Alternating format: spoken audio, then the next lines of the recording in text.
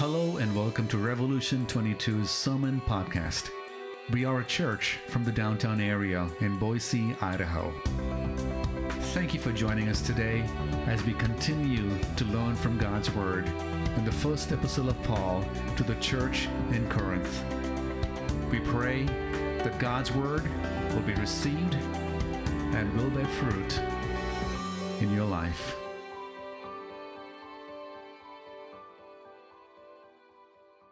Well, good morning. Let's go ahead and pray. Heavenly Father, we thank you for the ability to share your word across many platforms. Lord, I pray that the distraction of being out of the normal rhythm we are on Sunday mornings wouldn't affect your word and the way you desire it to penetrate the hearts of both your children and the people that don't know you yet, God. I pray that this would be a message that would bring you glory, God. We thank you so much for the ability to still do this. And God, I pray for all the families that are being affected in so many different ways right now, God. I pray that you would show them, would help them to rest in your peace, God, that makes no sense around a time like this. God, for the community of Rev, God, I pray that you continue to strengthen us despite the fact that we are separate. God, your Spirit still keeps us unified. We love you, Lord, and we thank you so much for the chance to look at your word today, God.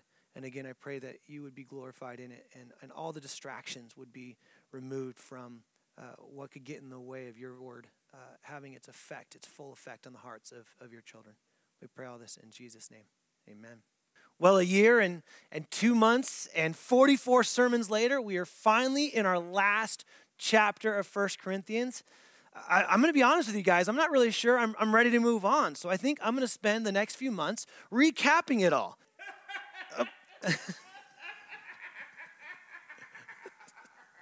Wow, finally someone who realizes just how funny I am. Thank you, that's great. Yeah, that's awesome. So this is a very interesting chapter. I'm sorry about that, I had to do it.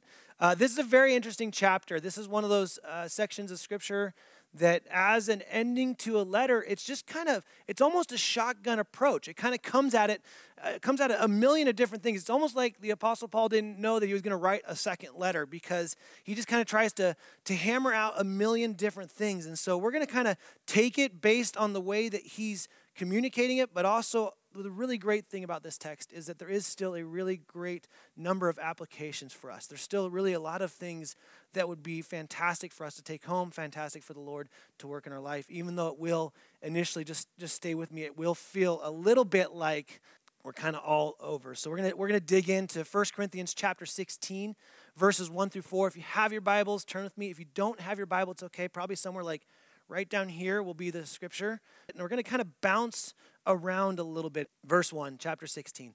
Now concerning the collection of the saints, as I directed the churches of Galatia, so you also are to do. On the first day of every week, each of you is to put something aside and store it up, as he may prosper, so that there will be no collecting when I come. And when I arrive, I will send those whom you accredited by letter to carry your gift to Jerusalem. If it seems advisable that I should go also, they will accompany me. All right, well, awesome. We get to talk about money. I know everyone loves that. There's a lot going on in here. This is a specific collection that he's doing. It's a collection that is helping the church in Jerusalem. We find out from Acts and from history as well that the church in Jerusalem is really struggling. It's post an extreme famine that they'd been through. And so there's a lot of weakness and brokenness and impoverished people that are needing help. And so the Apostle Paul, kind of on his third missionary journey, went around and made it his point to collect from all the churches in Asia and around to bring an offering to the believers in Jerusalem. It's a really, really beautiful thing. We know also that this was a question that was being raised because he says the now concerning, which he's done over and over and over again in this text. He's come back to a question that they'd had. So they had some question about this offering. We're not sure if it's that they didn't want to do it, but more just that there was a question about it in general. And he's saying now concerning. The really cool thing is in this section, even though it's dealing with kind of alleviating physical suffering and some of the other issues that we see kind of in Acts 20 and other places in Acts, for Jerusalem, it also does a really beautiful thing of reminding the church in Corinth that they're not alone. Also, at the same point, it would probably make sense that the Apostle Paul, inspired by God, is again trying to blur the Jewish and Gentile boundaries in the church, trying to help them understand that there's a line where these two that shouldn't exist. They're one church. They're in place, which is why you see him over and over again through this book specifically talk about other churches, and he'll do that again later on. He kind of gives two reasons for giving in this text. First one is just to support those who share the gospel. So it's a spiritual blessing should contribute to material blessing. So what he's saying is, look, the believers in Corinth are believers because of first the believers in Jerusalem. They were the ones that brought the word out now through the Apostle Paul. But he's saying, look, you have spiritual blessing. You've received spiritual blessing. So let's take care of them materially. Let's take care of them because of that. And then the other thing we see is just to take care of the saints. The church in Jerusalem was suffering. They're losing jobs, their homes. He wants them to be supported because of their suffering for the gospel. And so you see these two reasons here. He gives some really practical principles for giving, things that we can do that are very, very beneficial for us as a church as a whole. The first one is he talks about each of you. He's saying each of you should do this. So this isn't a question as to whether or not which one can or can't do it, or if you're not in a spot where you can handle it, or if you're in a position where you maybe aren't making as much. I think of people that will think of different life stages like, oh, when I'm in college, I don't necessarily have to give. No, when he says each one of you, this means that no one is exempt. We also see the Macedonians gave out of their extreme poverty in 2 Corinthians 8, 2-5. So we know that even when you're broke, and you're broke, you're still supposed to give. That's one of the principles that we can take out of here when it comes to giving. We also see that this was done on the first day of each week. Some context for us. This is not the Sabbath. This is not Saturday. The Sabbath was always Saturday, the seventh day of the week, and that's where it was. Sunday became the day for gathering together because of the resurrection. When Jesus had resurrected, that's when they started moving to Sundays. In the Roman Empire, it was still a work day on Sunday, the first day of the week, and so a lot of times it was in the evening on Sundays when they would do it. But one thing that's really important for us to understand when it comes to money, when it comes to giving things in a form of worship, is first off, in the first century, there wasn't a pagan, a Jew, or a Christian that would have ever come to worship without bringing some form of offering to their form of worship. So every time that they gathered, this would have been the purpose, to bring an offering. And so he's saying, look, the first day of the week, every week it should be done. This kind of a principle that we can take out of this is the idea of being disciplined. Again, in the first century, their income varied each week. So what they had made in each week would have changed based on the work they did or didn't have. And so he's saying each week you should make this. You should set this aside. You should be disciplined in doing so. You should make sure that you don't just get lax in it, but every single day put it in place. Two things that are important for us to remember in this text as well, and I think it's important, especially when it comes to giving, is that so often because of our view or because we've seen people maybe in my position or in the position of the church misuse money, or there's lots of things where it's like, man, I want my money to go somewhere else. We've kind of adopted weird principles that maybe aren't actually biblical around our offering and what we're supposed to do. And so I want to kind of just two things I need to mention that are important about money. The first one, when it comes to giving, the church has adopted this tithe or 10%. I want to kind of be clear. I don't think that's necessarily what the scriptures command when it comes to our offerings or giving. Now hear me on this. The reason why I think that is it'd be really easy, and some would argue that's a great starting point for 10%, or it's just something to be disciplined. But too often we start thinking, okay, well, I live on 90% and 10% goes to God. Or we think that because 10% is some kind of legalistic number that we strive to get to, that if we don't make it, we can find ourselves feeling guilty like we didn't make it. Or those of us that maybe can make it, we can get a little pious or arrogant in the fact, like, look what I'm doing. I'm being this way.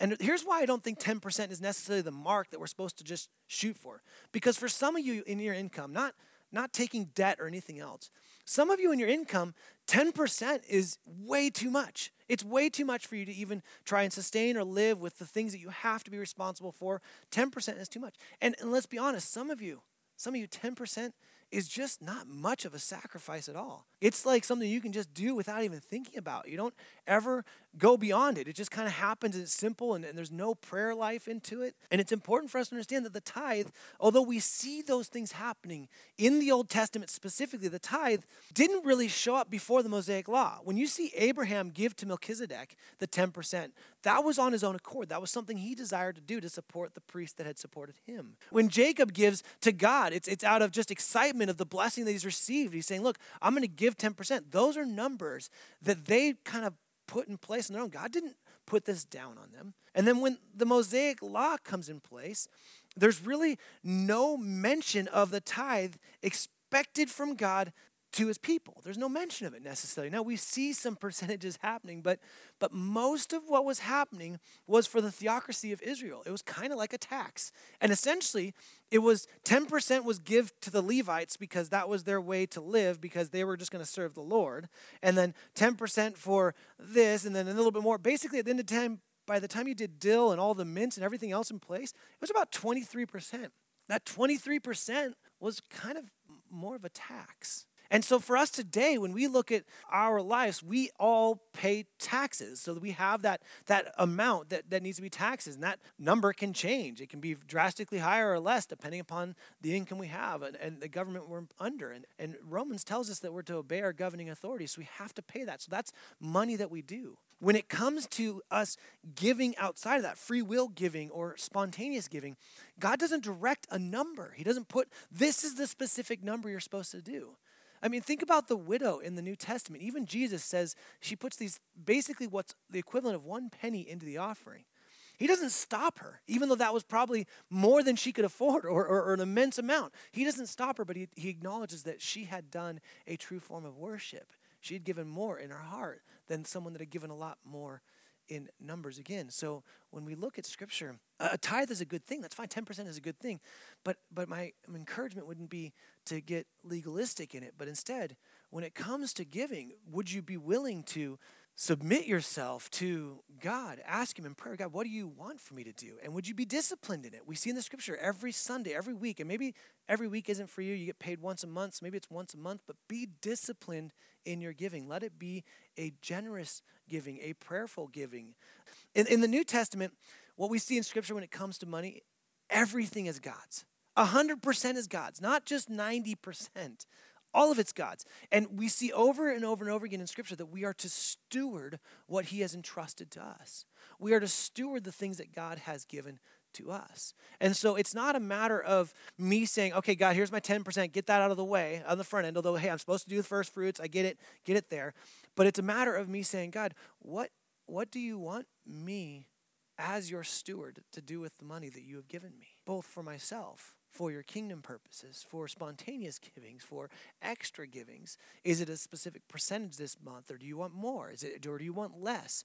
Remembering and recognizing that Jesus just calls us to steward things. He says, look, we are God's, and everything that we have, everything, our time, our energy, our effort, our words, our money, our possessions, all of it is God's.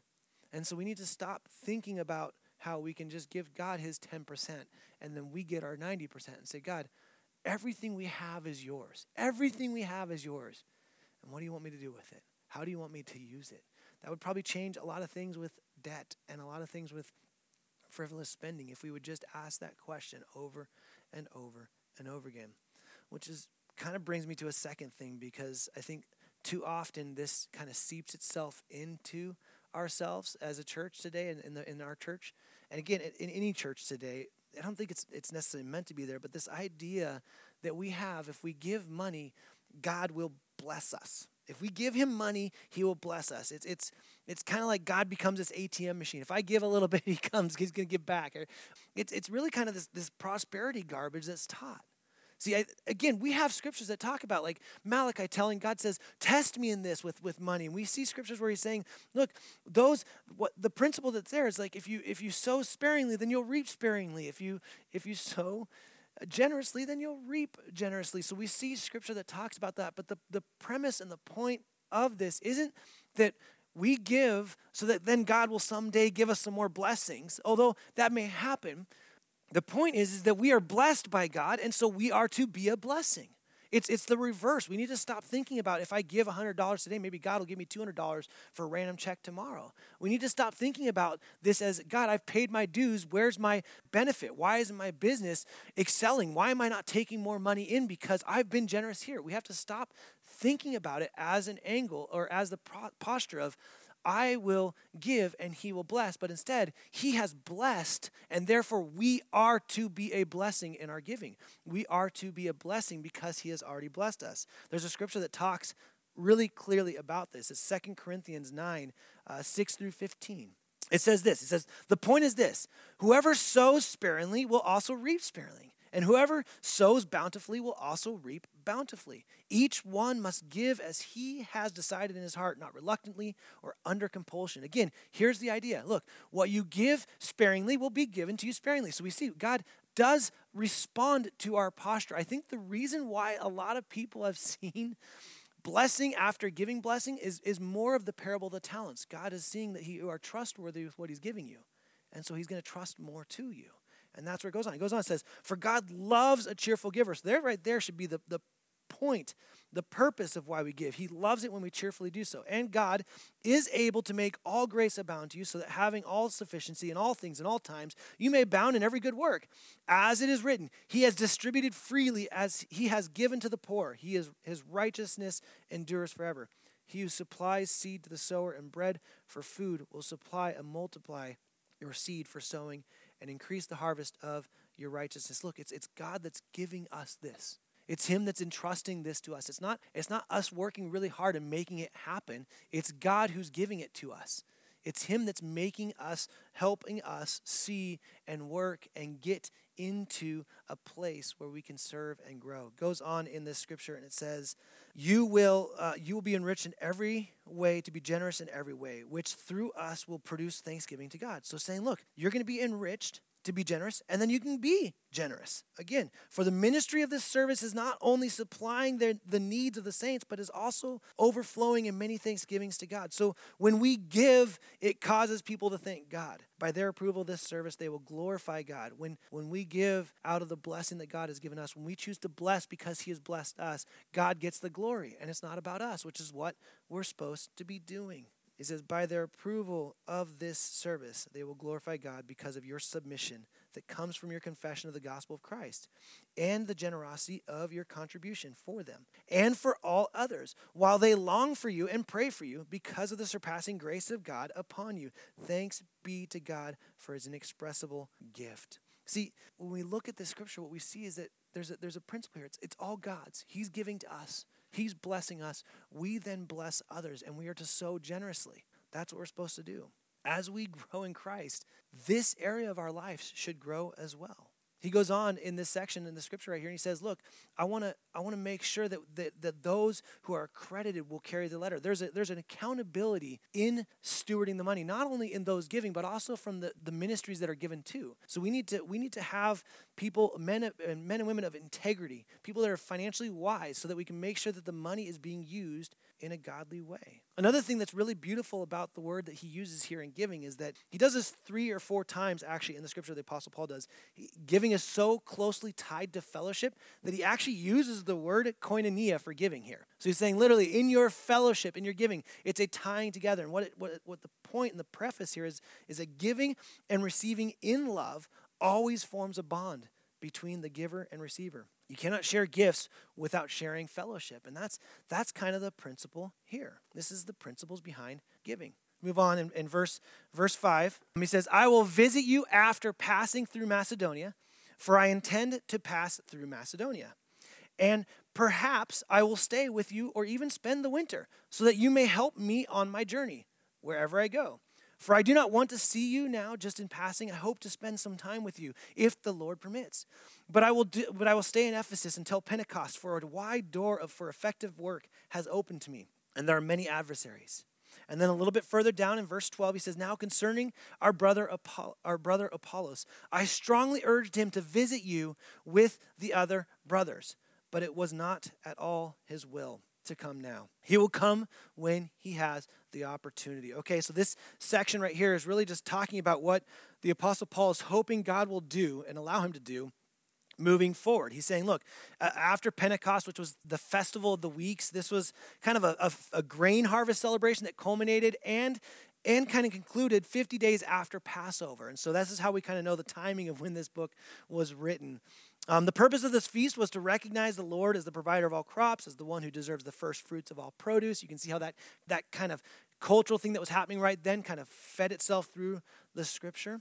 But what we see is one really brilliant thing that happens in this section here. He has plans for travel. And so often for us, we make plans. I plan to graduate school at this point. I plan to get married at this point. I plan to work my way up in my job this way. We plan to have this many kids. We plan. But the Lord gives us such a beautiful principle that I think every single one of us need to recognize in our lives, especially the ones that are more controlling, the ones that are struggling so much right now because they're quarantined in their home and they can't control the outcome of what's happening. This is such a beautiful and big point he makes in here, and it's right here in verse 7. He says, "For I do not want to just see you now just in passing. I mean, I don't want to just stop by. I hope to spend time with you if the Lord wills, if the Lord permits." Guys, when it comes to us and our plans and our purposes and what we are doing as individuals that are children of God, we have got to put that statement in. And not only just there as I should say this so I sound holy, but as I am fully submitted to what the purpose and the will of the Lord is. See, he says, look, I want to be there. The Apostle Paul has shared for a long time, he longs to be back with the believers in Corinth. He's in Ephesus. And so he says, here's how I'm going to do it. I'm going to go up through northern Greece, and I'm going to kind of work my way through, and I'm going to make the collections. And then I long to just spend the whole winter with you guys in Corinth and do these things. This is my desire. But it's only going to work, and I'm only going to do it if it's the Lord's will. And then he says just another brilliant principle in this section. He says, look, I'm ready to move on. I desire to move on, but I can't yet. And even though he says he wants to, and he says that he wants the Lord's will, he says, look, I need to stay here. Why? Because what has God done? For I will stay in Ephesus until Pentecost. Why? Why would he do that when he wants to be somewhere else? He desires to be somewhere else. He's saying, look, I want to be there, and I know it's if the Lord wills, but I need to stay here in Ephesus right now. Why? For a wide door for effective work has opened to me, and there are many adversaries. Guys, this is such a big thing. How many of us don't see the work that the Lord is doing for the gospel as a priority to stay in a spot that we are for good reasons wanting to leave?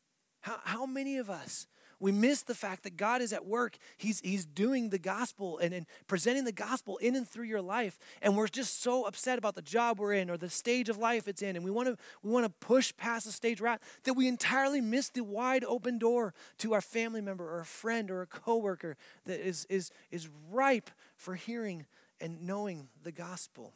So often we run. He's staying even though he desires to be somewhere else, and even though there are many adversaries. That's whole nother point that we don't have time to walk into.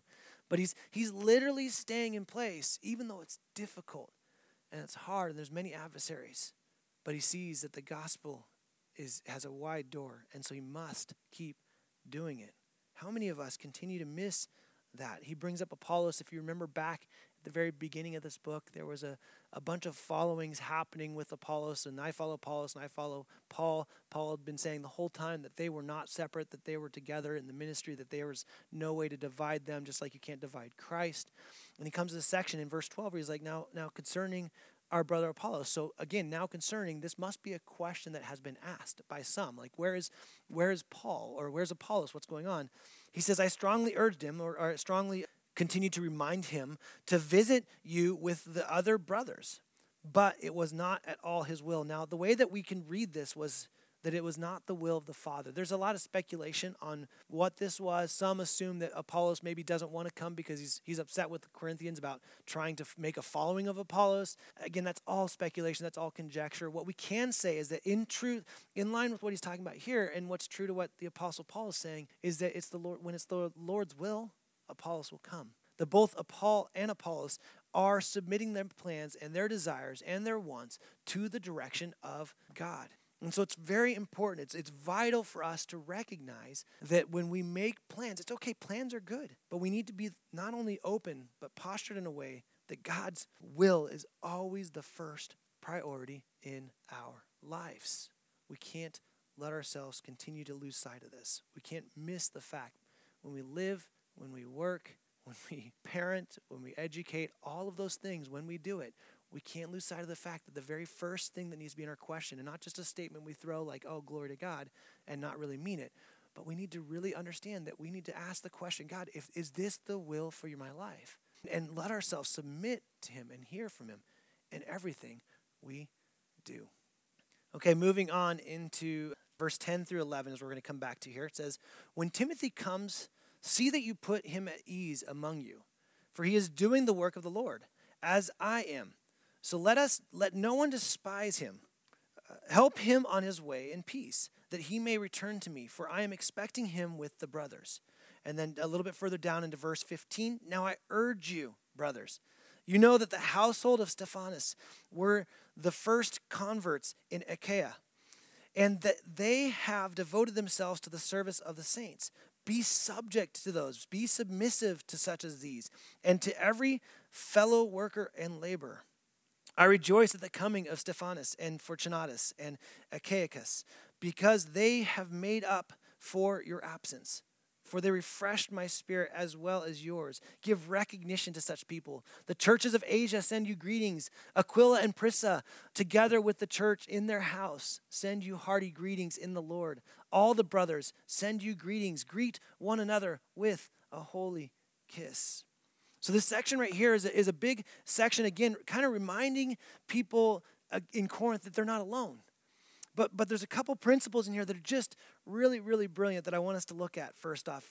The first thing is he's kind of laying out some of these people. These are all names that are weird to us, but they're all names of people that we know that the people in Corinth know. So Stephanas is most likely it. There's some that say he's potentially the one writing this for the Apostle Paul. We don't know that for sure. Fortunatus and Achaicus, we assume are potentially, and what's most likely in place, they are freed men. They were once slaves, and maybe they're part of the household of Stephanas, but we don't know what it is, but we know that everyone in Corinth knows who these people are. And he says something here that I just, when I read it, it just like dropped me and just blew me away, because he says, be subject. He's saying, look, these are people they've devoted themselves to the service of the saint. He's saying, submit yourself to people like this. And he talks about Timothy. He's like, look, when Timothy comes, see that you put him at ease. So we know from other scriptures, Titus and Timothy as well, that Timothy was young and he was also half Jew, half Greek. And that kind of caused some people to not really trust him on either side of the boat. But he's saying, look, put him at ease, for he's doing the work of the Lord as I am. What Timothy is doing is the same thing I'm doing. What Stephanas is doing is they've devoted themselves to the serving of the saints. These are people that are doing God's work. He also asks them to not despise Timothy. Some assume with Timothy that he's probably coming back with the letter, or he's going to be the one there rebuking them in place of it. So maybe the Apostle Paul is wrestling or kind of in front of trying to say, hey, don't get mad. Don't shoot the messenger, Timothy. He's doing God's work, which is the same thing I am. And he's coming back. He's going to say something. He's going to rebuke you. And that might be some of it. But he also says, help him on his way. This is not just a, hey, help him and feed him. This is to clothe him, to give him money, to send him on his way, because he's doing the Lord's work. But in all of this, what we see in this section is that it takes many people playing the role that God commands of them and submitting themselves to God in doing God's work. And one of the things I think is just so beautiful, and this is where we lose sight, and I think this is something as a church that around the world, after this whole social distancing thing, we will understand even greater how much value there is in being face to face. And we see that here with the Apostle Paul. He says, look, I rejoice at the coming, because they have made up for your absence. Now, he's not saying that in a negative way. What he's really saying is he's saying, look, it's a positive. He's thanking them for their generosity. Thank you for sharing them, sending them in your place, is what he's saying. He goes on, and then he says, verse 18, and this is so good, for they refreshed my spirit. They refreshed my spirit. This is something that I kind of pause for a moment. We all know those people that when they walk in the room, it's like, oh, they're here. It's nice. You don't ever want to be the person where when you walk in the room, like, oh, Bren's here. Great. Like, no, I think all of us want to be the people that when we walk in, we refresh the spirit of another person. We bring about a joy. Don't you love people that refresh your spirit when you see them? You just relax. And it's like a calmness comes over you, and it's like it just feels right. Many of us are longing for that thing right now. We're longing for those people that refresh our spirits to be in our life, and we can't because of the social distancing. I would still encourage you to press into each other, whether it's a FaceTime or anything else, because we still need our souls refreshed. But could we commit to be people like that? Wouldn't it be right for you and I to say that we're going to be people, we're going to commit to ourselves to be people that refresh the spirits of others? What about refreshing the spirits of our families or those closest to us? Are you someone that takes advantage of the fact that people know you, but you don't really spend time refreshing them? People that are closest to us, our spouses, our kids, our coworkers. Like, could you be someone that refreshes the spirit of others? What if you made it a goal, a desire, not because you're trying to make it about you, but made it a goal and a desire that every interaction you had with people would refresh their spirit to a level where they'd just be like, man, so encouraged. Where so much so that we would be saying things like he says right after 18, says, well, give recognition to these people. Recognize them. He's saying, look, the body of believers, people are playing a role. We're supposed to recognize them. We're supposed to submit ourselves to people like this. We're supposed to follow them. We're supposed to see it as a family. We are not one or the other. We are all together. This is something that he's saying, look, the church, you're not alone, Corinth. You're not alone at all. And that's why he sends greetings from the church in Asia. They send greetings. And he talks about Aquila and Prisca, which, look, I got to say, I feel their pain. Like, because I'm married to Jen, and my name is Bren. And so every time we introduce ourselves, this is why I always say Jennifer. Because inevitably, if I say I'm Bren and she says she's Jen, someone always goes, your name rhymes. It's like, yeah, we've never heard that. I bet Priscilla and Aquila heard that all the time. And so I totally get their pain here. But he brings them up because they're a couple that's well known in Corinth. They're probably pretty wealthy in Corinth as well. And they're the ones that actually, if you look at Acts, they're the ones that corrected Apollos in some of his misunderstandings of the gospel and the understandings. They were the ones that taught him there. And they have this house church there. And he says, look, we're sending greetings. We're doing the same thing. We're trying to refresh the spirit, helping you see Corinth, helping you see Rev 22. You're not in this alone. There are churches all over the valley, all over the world that are doing the same thing that we're doing, striving to be a blessing to others, striving to be a light and a salt to this dark world, striving to find ways to love people and to love the Lord. This is meant to be an encouragement. He says, look, we're supposed to be together in this, and we need to see this. And there are people in your life, guys, that you've seen this, that you're like, man, he says, submit to people like that. Follow people. Subject yourselves. That's such a word that we don't like. But he's saying, if you see someone that's devoted to the Lord, that's following the Lord in faith and in goodness, if you see someone doing that, follow them. Submit yourself to them. Be like them. But the one thing that we can do as people, as brothers and sisters in Christ, we should be refreshing the souls of other people. When we call people, we should be refreshing. This isn't an excuse to not call someone when you're struggling. You might, in fact, be struggling, need to reach out to someone that can refresh your spirit. And that's what he's talking about here. And then he goes on to this, greet one another with a holy kiss. I don't even know if I can say that word in social distancing right now. I'm not even sure if that's something I'm allowed with things. I don't know. In the Near East, kiss on the cheek was for close friends and family. They would do this all the time. Guys, usually guys with guys and gals with gals. The church implements this idea in the first century, and essentially in a very not subversive way, but in a very obvious way to say that we are a family. And so he's saying, look, greet one another with a holy kiss. One scholar says it this way: for others, the greeting kiss could be simply an expression of friendship and goodwill, but among Christians, it assumed a deeper meaning. It symbolized the unity, the belonging together of Christians in the church of Jesus Christ. The kiss expressed not merely friendship and love, but more specifically, reconciliation and peace. We see this in Genesis 33 and 45 and 2 Samuel 14 and Luke 15. In fact, the kiss exchanged between believers soon was referred to by the early church, get this, hear this, as the kiss of peace.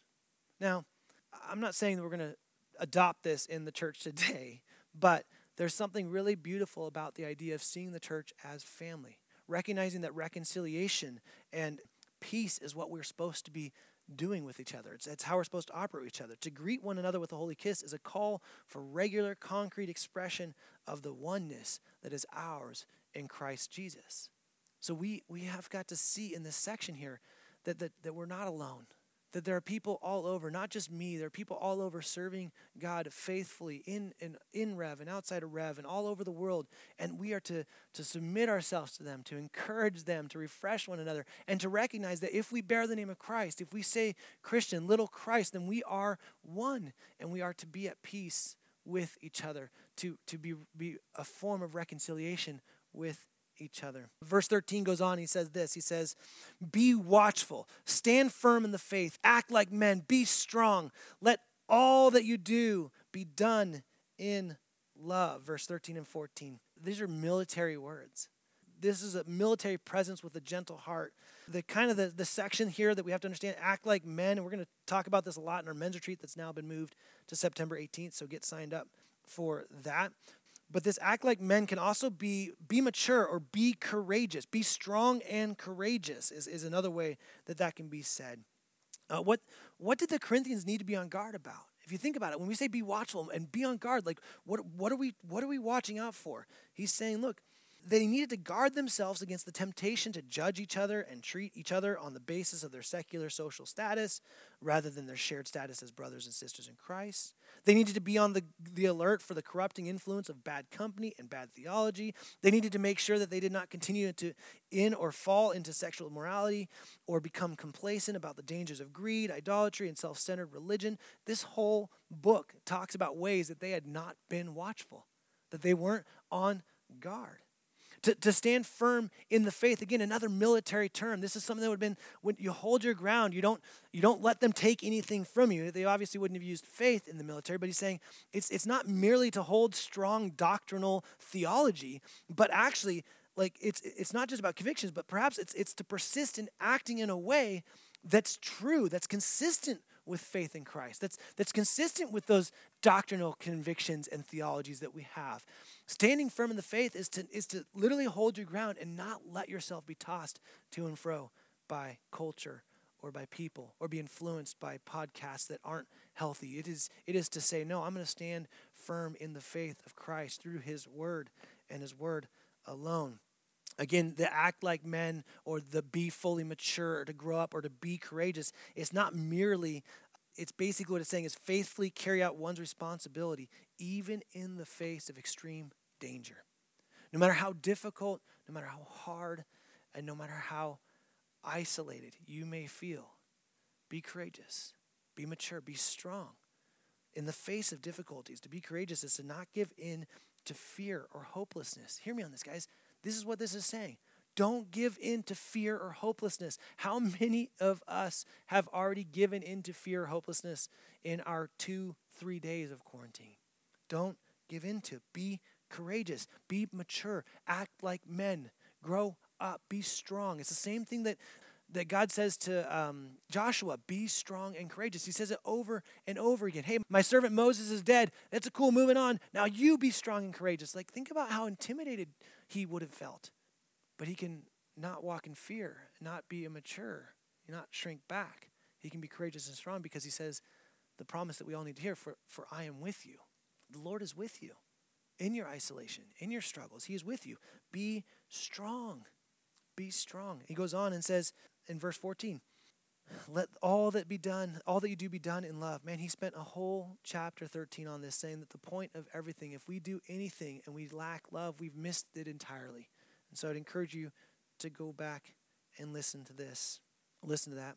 One scholar says this about love. He says, God is glorified when people act in love, when they put the welfare of others first and worship God in a way that is consistent with his own character. Self-sacrificing love is the model given to us by Christ and the key to the health and growth of his church and to the maturing of both individuals and the communities to which they belong. Christ-like love is a principal manifestation of God's renewed humanity, the sign that God's work in us, the work which will ultimately result in the resurrection of the dead and of our complete renewal, has already begun to manifest itself. Guys, whatever you do, do in love. So what do we do with this section of scripture? There's so much. There's all kinds of things. Again, I think there's a number of principles. There's a number of really brilliant principles in here that my assumption is that maybe one or two of these the Lord has really pushed on you today. And the first one is the principles of giving. Is finances, are finances controlling you? You know, Jesus says in Matthew 6, for where your treasure is, there your heart will be also. So often we want our heart to be on the right things, but we keep giving our money elsewhere. And we keep asking God, change our heart. And he says, no, give your treasure where you want your heart to be, and your heart will follow. Guys, that principle is so true of us today. Maybe we need to be more faithful. We need to recognize that 100% is God's. Not 90, 80, 50. 100% is God's, and we steward it. And we steward it with accountability. We steward it in a way that when we sow generously, he will give generously. We see parables of the talents where he says, I will entrust more to those who are trustworthy of little. Like we see this over again. So maybe that's what you need to look at today. Maybe that's where the God is pushing you. Maybe it's just with your plans. Some of you right now, Jen and I are experiencing this. We had plans that have been totally disrupted. And it's really hard to get your plans disrupted, but it's not the Lord's will for us right now. We can't go that way. So maybe for you right now, you're trying to think about your career or dating relationship into a marriage, or you're talking about kids, or you're trying to think if you should take this other job or move to this location, or even right now, you're thinking about what church you should be attending. The first question you need to be asking, and the primary question you need to be asking is does the Lord will? If the Lord will, I will move. If the Lord's will is that I will do this, this is where you're supposed to give yourself. Where do you need to be more open-handed in your life? What areas have you been too closed-handed and said, I'm going to do this, and you've not allowed God's question of his will to even come close to penetrating it? We need to open our hands. Where do you need to be more open-handed? Maybe for some of you, it's real. You realize, like, man, there are people in your life that are refreshing your spirit. You need to recognize them. You need to thank them. You need to encourage them. Maybe there are people in your life that you realize that that's the primary role that God wants you to be. He wants you to be a refresher to their spirit, and you need to give yourself to that. Maybe it's just remembering that you're a family. Some of you right now, you have issues with people in the church. Look, I cannot say this clearer. As far as it depends on you, be at peace with all men. The scriptures are very, very clear. The children of God are going to be the children of God forever. We will be his and he will be ours, and that makes us each other's. And so we have got to see the church bigger than just our narrow little one kind of extension or small extension of a church in our smallest part of the world. We are tied together. We're a family. And I'm not going to make you guys kiss each other because I'm sure that the CDC wouldn't like that. But recognize that ultimately we are one. We are family. And there are people that we're going to have to, like Timothy's going to show up in our life. We're going to have to encourage him because people have been discouraging him. And we're going to have to then give him money and send him on to what God's calling us there. And there are people that are working in the background over and over again that have just been faithful people that you're like, man, I need to submit myself. So I need to follow someone like that. I need to ask that person to disciple me because the way I see they live their life. Maybe you realize that you're not worth following and you're not worth submitting to. Maybe that's what God's pushing on you here. And don't run from that. Don't squirm out of that. Maybe the thing you took from today is that you just need to be watchful. You need to stand guard. You need to be strong and courageous. But most of all, you need to do everything in love. Have you let your guard down? Are you being tossed by culture? Are you maturing in Christ? Is the ground being taken from you as you continue to give yourself to fear and isolation and hopelessness? Or are you standing firm no matter what storm hits against you, and you're planted recognizing that ultimately God is victorious? He knows what my business needs. He knows the needs my family has. He knows what is going to happen. He is good, and he is faithful, and he's sovereign, and he is my king, and he is who I serve. In spite of everything that's happening in this world, ultimately I know that he is renewing all things, and therefore I'll give myself to that. Maybe you just need to hear that today. Maybe you just need to recognize that you have not been watchful. You've not been on guard. You've not been mature. You've not acted like a man. You've not been courageous or strong. Maybe for you, you've done all those things, but you've been a complete jerk. You've forgotten the very premise, the whole point of the whole book, that everything we do is pointless if it's not done in love. Wherever it is, I'll end the way the Apostle Paul does. He takes the pen out of whoever's writing his letter, and he comes down in verse 20. He says, I, Paul, write this greeting with my own hand. If anyone has no love for the Lord, let him be accursed. And then he says, the word we get, Maranatha, oh Lord, come. He's saying right here, he's saying, look, God, if there's someone that doesn't love you, Would you come? Would you come and would you separate it out? Would you divide it out? Separate the wicked from the righteous. Come now today. Renew all things. Let your resurrection be today so that we can live. And he says at the end in verse 23, may the grace of the Lord Jesus Christ be with you. May the grace be with you. For my love be with you all in Christ Jesus. Amen. Rev, I love you. I'm praying for you. We as your pastors want to walk with you through this. Wherever the Lord is pushing on you, normally we'd say, hey, go to the prayer room. Well, just in case you guys are wondering, the prayer room is still there, but no one's in there. But that doesn't mean prayer is not happening. If you need to be prayed for, you can. If you want to just invite the entire community to pray for, just throw it up on Rev's Facebook page. If you have something maybe a little bit more private you need to talk through, please email one of the pastors. Please let us know. We want to be praying for you. We want to walk with you. Wherever it is the Lord is taking you, please reach out. Let us pray with you. Let me pray. Heavenly Father, I thank you for your word. I thank you for 1 Corinthians. It's crazy to think that we're finally done with it and moving on. Lord, we know that you are good, and we're excited to just start another book because that's all our desire is to share God's word. And so, God, I pray that you would do what you do best. Your Spirit would convict, would encourage, would admonish, whatever needs to happen, would exhort, whatever needs to happen in the hearts of your believers that are watching this, God, I pray that you would work. God, for the individuals that are maybe hearing this for the first time and don't believe in you, God, I pray that they would see this chaos around the world and they would see these bright spots of lights, and these lights would be people that refresh other people's spirits. These lights would be your children that are beacons of hope and beacons of no fear, because we know that ultimately we are to fear you and you alone, God. Beacons of people that carry out and walk in courage and strength that would show them the truth, God, for those that are disconnected, God, for the families that are struggling right now, the families that are at odds, God, would you help them to be at peace with each other? We love you, Lord, and we thank you so much for what you're doing. We thank you for all that 1 Corinthians has taught us. As difficult as a book as it was, God, you have done amazing things in the hearts of so many people, and I pray for more. I pray for more stories of people submitting themselves entirely to your word. I pray for more stories of people coming to know you through your word, and I pray for more stories of people being just present with you with every aspect of their life, striving to bring glory to you and you alone. It's in Jesus' name we pray. Amen.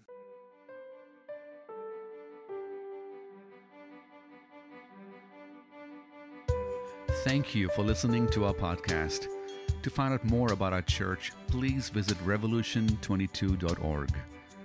We encourage you to not neglect meeting together as believers. And may you continue to love God and love others.